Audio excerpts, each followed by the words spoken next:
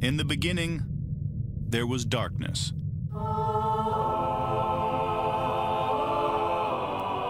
Then, there was Paul Brown.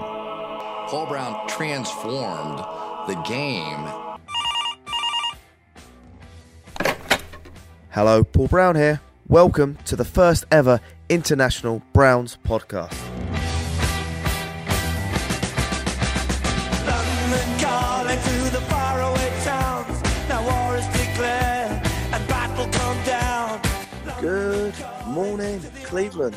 It's a back-to-back session. We've got Jack Duffin back on. I don't know what's going on. I know. It's an English holiday. That's why I've got it. How are you, Jack?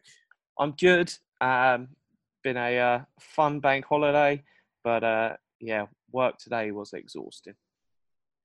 Okay, well, it's great to have you back on the show. And today we're going to talk about special teams, doing a position review on each area. And I think this is a really interesting one because I don't think anyone really knows what direction it's going to go until September. So it's going to be a real biting interest to see where this actually goes, because I think each position could go either way. Yeah, I think it's pretty much open game for both to win or lose it. You've obviously got slight favour with some of where a pick was used, which was the rest of it is very much let's see what happens. It could go either way. Yeah, and sorry, just on the train, noisy guy. And just before we start going into the details, where would your head be right now, thinking who's going to make the roster? So my gut says it's Austin Seibert. I'm going to say they take Britton Colquitt again. Yep. And then obviously there's only one long snapper, so it's Charlie Hewlett. Well, yeah, so you think before we debate it? I think definitely they've drafted the kicker, so they're definitely going to go with that kicker. I think it's the end for Greg Joseph, but if there is an injury, then obviously Greg Joseph, I think, will come straight back if he's not signed for anyone else. And I think they're going to go with Colquitt as well. I think they'll do the safe option, but it's very close for me. I think Scottish Hammer could just nick it though. So I think the punter one, if not sure at all. Oh yeah, I'll be cheering on, even though Colquitt is up there with like the top 3 punters in the league. I will be cheering on for Jamie to go get the job, the Scottish Hammer, because A, it is a big cap saving, and B, why not? It is a good news story. Fingers crossed he can do it. But no, it's an exciting time, and any time there's sort of these small battles, it's always fun to watch. Do you think that Kitchen, the guy he is, would be quite tempted by the Scottish Hammer due to new things that he could bring to the league that maybe some NFL teams have never seen? I don't think they care. I think Mike, I think it's FIFA, the special teams coach, is ruthless. He wants the best people, so he's going to make the case for them. And yeah, there's no way the Scottish Hammer outplays Britton Colquitt in pre-season, but it all comes down to that debate. If you can save a load of money and get 90% of the production, do you do it, especially at a position such as punter? It's not a bad move. So is it a Dorsey decision then, do you think? I think you'll have... I can't see Kitchens getting too involved in that level. I think the special teams coach will make his case, and then Dorsey will make the decision. And it might be the case that they go, we don't really see a difference between either of these two. And then they go, right, but we invested in Austin Seibert, let's go Austin Seibert. Or if the Scottish Hammer's as good as Colquitt, you go with the Scottish Hammer. So I think Dorsey will listen to what they say and then take a judgment call based on what they say. But yeah, at the end of the day, it's on Dorsey's head, first and foremost, of if he gets a decision wrong, people point the finger at him. It's Because just not- Colquitt is basically a pro bowler punter. Yeah, he is a fantastic punter. He'd gone to the Pro Bowl last time, but he doesn't have a Twitter handle, and that just shows the level of farce that is the Pro Bowl. And if we went with Scottish Hammer, educate us. How much would we save? So if we look at Britton Colquitt's contract, he's got 2 years left on his deal. So it's 2.7 million this year, 2.8 million next year. There's no dead cap. So we can walk away and there is no cost in doing so. And then if we look over to how much Jamie Gilligan, the Scottish Hammer, is taking home, this year it's just under 500,000. Next year it's just under 600,000, and the year after it's just under 700,000. So the Scottish Hammer is going to take home less in 3 years than Britton Colquitt is going to take home this year, plus $1 million. So yeah, the Scottish Hammer plus $1 million in 3 years is less than Britton Colquitt's going to take home this year. And how much game changing do you think it is having a potential pro bowler punter versus an average punter in, say, Scottish Hammer? I think it all depends how much of the time you're punting. For me, I'm very much more in favour of let's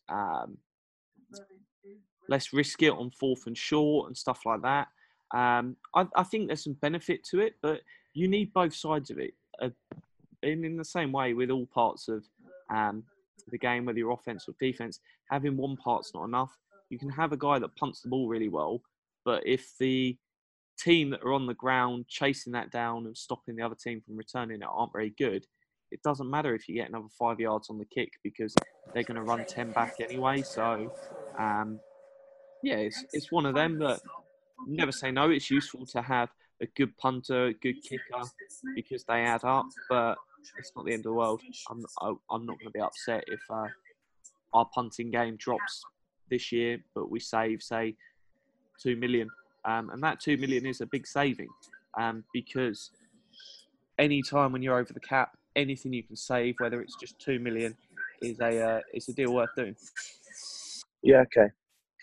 And I'm just trying to think. Have we haven't really seen too much of the Scottish Hammer actually in practice, actually punting or something. But I think the feedback, what I've heard off Nathan Seguru and I think Jake Burns, who was commenting on it, is that they both look pretty good.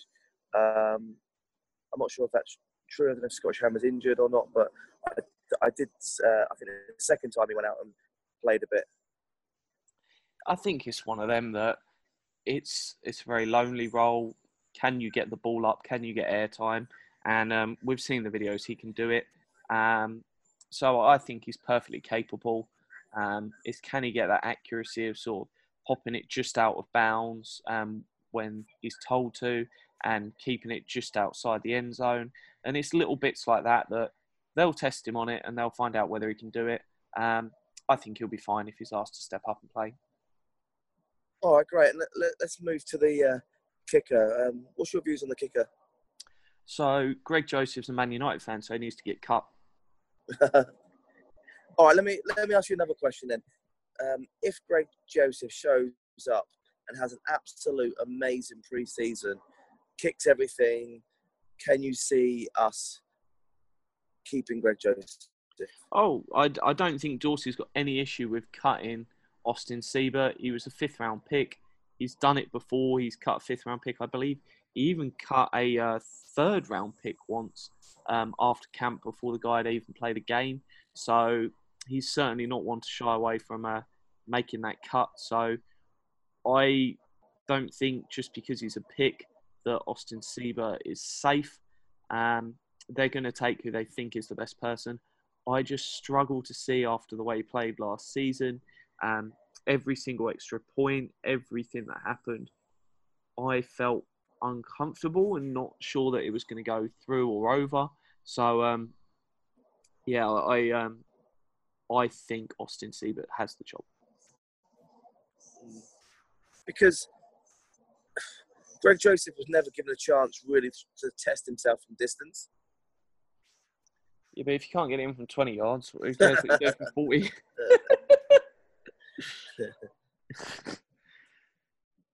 Yeah, but like obviously we saw with Zane. Zane was a great long distance kicker, but yeah, obviously got cut. So It's a ruthless game.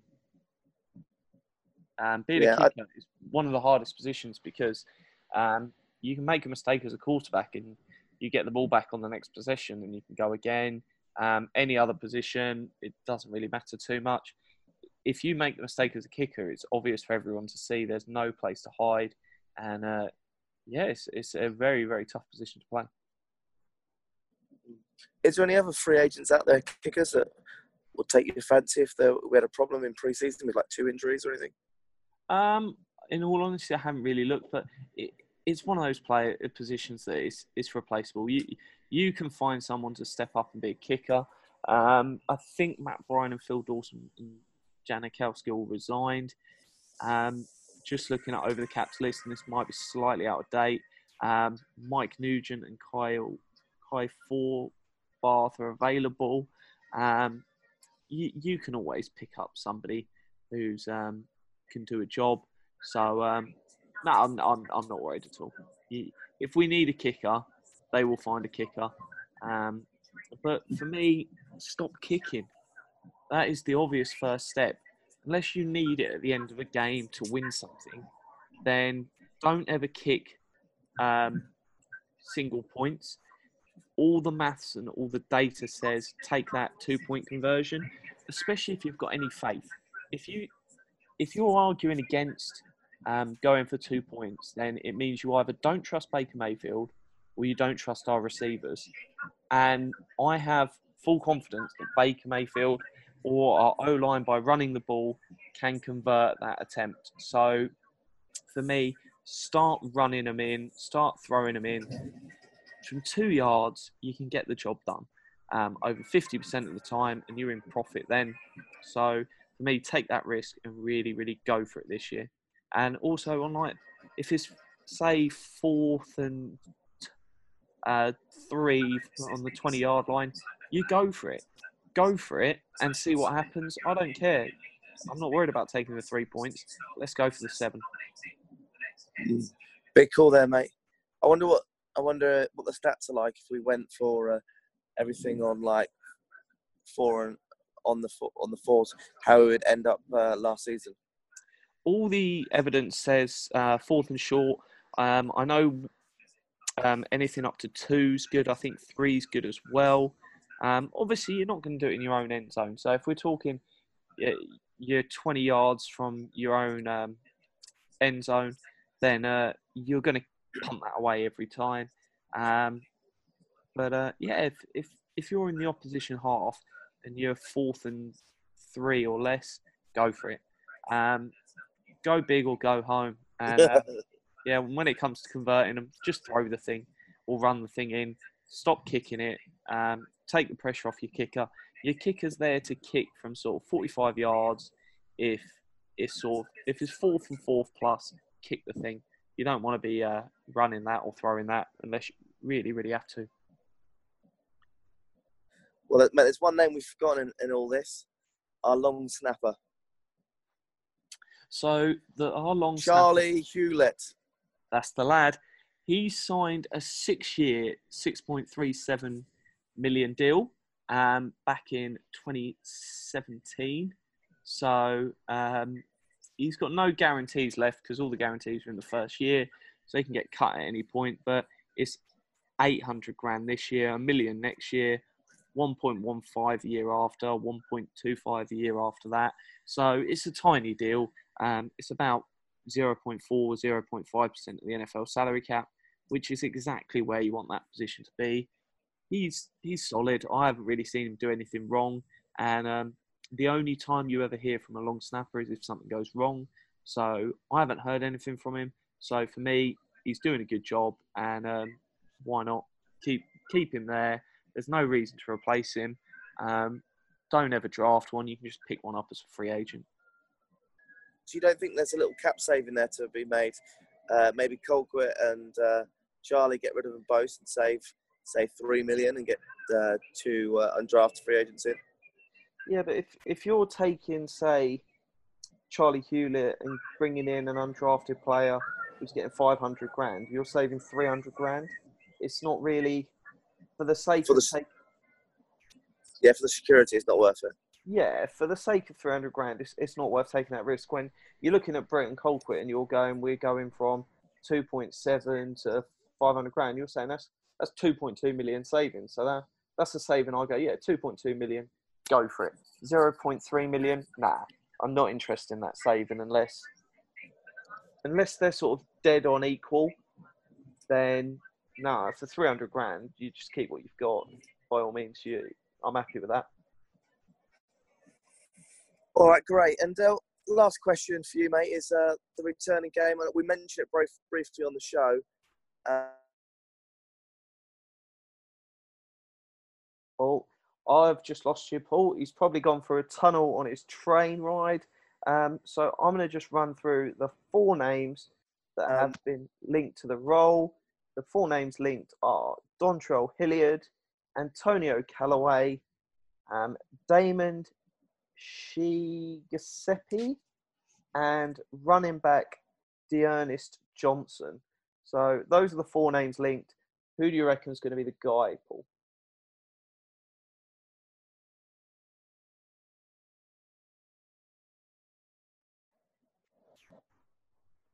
Got to be Callaway, surely.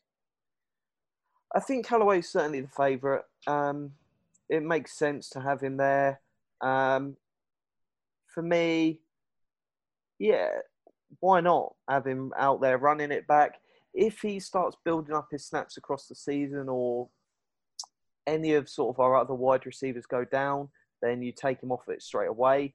So why we're in a position of we've got 4 happily starting level wide receivers, then you keep him in there. The minute one of those goes down, you just take him out of the rotation and you let Hilliard do it or somebody else. Do you think we are strong enough in our return game with the people we got? I don't think the return game's that important, in all honesty. As you can get the any kicks to the end zone, you obviously take a knee. I've done the research in that. The evidence there, Football Outsiders has published it. So anyone looking for the link, by all means, tweet me and I'll send it to you. But how important is the actual returner and how important is the team around them? I'm more of a believer that there's a bigger picture than just the person who has the ball in their hand. Obviously, if they drop the ball, then it doesn't matter how well everyone's blocked.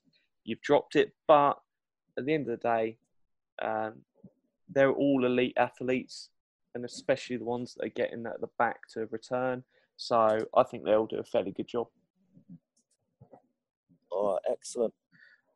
Well, look, Jack, it's been great having you on the show again. And hopefully we'll get a bit more Browns news coming up soon. Otherwise, we're going to have to make some more up, Jack. I don't know what we're going to do, but we're going to have to create some Browns gossip on news because it is very, very quiet at the moment. Yeah, it looks like there's going to be some movement over the next day or two, maybe by the time this podcast drops, on McCoy. So keep an eye on that. I'll obviously probably do a Cap podcast when that happens, just to discuss what the deal actually is and then the implications for that. It might take some time to come out because even though you get the headline numbers, it sometimes takes another day or two to get the actual terms of the deal. So I'll be keeping an eye on it. And when that happens, I'll come to a show and have a good chit chat. Well, maybe we get Adam on if we sign him and discuss what he liked and didn't like about McCoy before he comes to the Browns or joins with the Browns. No, I think that'd certainly be a great podcast. Get him on, have a chat. So Adam's a Tampa Bay Buccaneers fan that also does the 5 Yard Rush NFL podcast. So any fantasy stuff you want, guys, make sure you go check them out. They've had some fantastic guests. They've had Scott Hansen from NFL Red Zone on there recently. They've had some absolute fantastic guests. So, no, I think that'd be a really, really good show. Even if McCoy signs, I still think that's a good show. So maybe one for you to work on for tomorrow, Paul. Excellent. And just to let everyone know, I'm off to Germany tomorrow. So if anyone's in the Hamburg region for the next 4 or 5 days, I'll be around, and it'd be great to meet for a pint or a Jägermeister. Living the dream, mate. Living the dream. So have a fantastic one. And, yeah, keep on going, guys. Any questions, make sure you follow me. It's at Jack Duffin. I don't tweet out as much as I used to, but no doubt when some cap news comes down, I'll be tweeting out. And then you've obviously got Paul Brown on Twitter doing loads of videos and really fun content. So make sure you go check him out. That is at Paul Brown Go Browns. UK. Easy as that. Easy. All right, Jack, have a great one, and I'll catch up with you soon, mate. Go watch you are. Cheerio, buddy. Bye.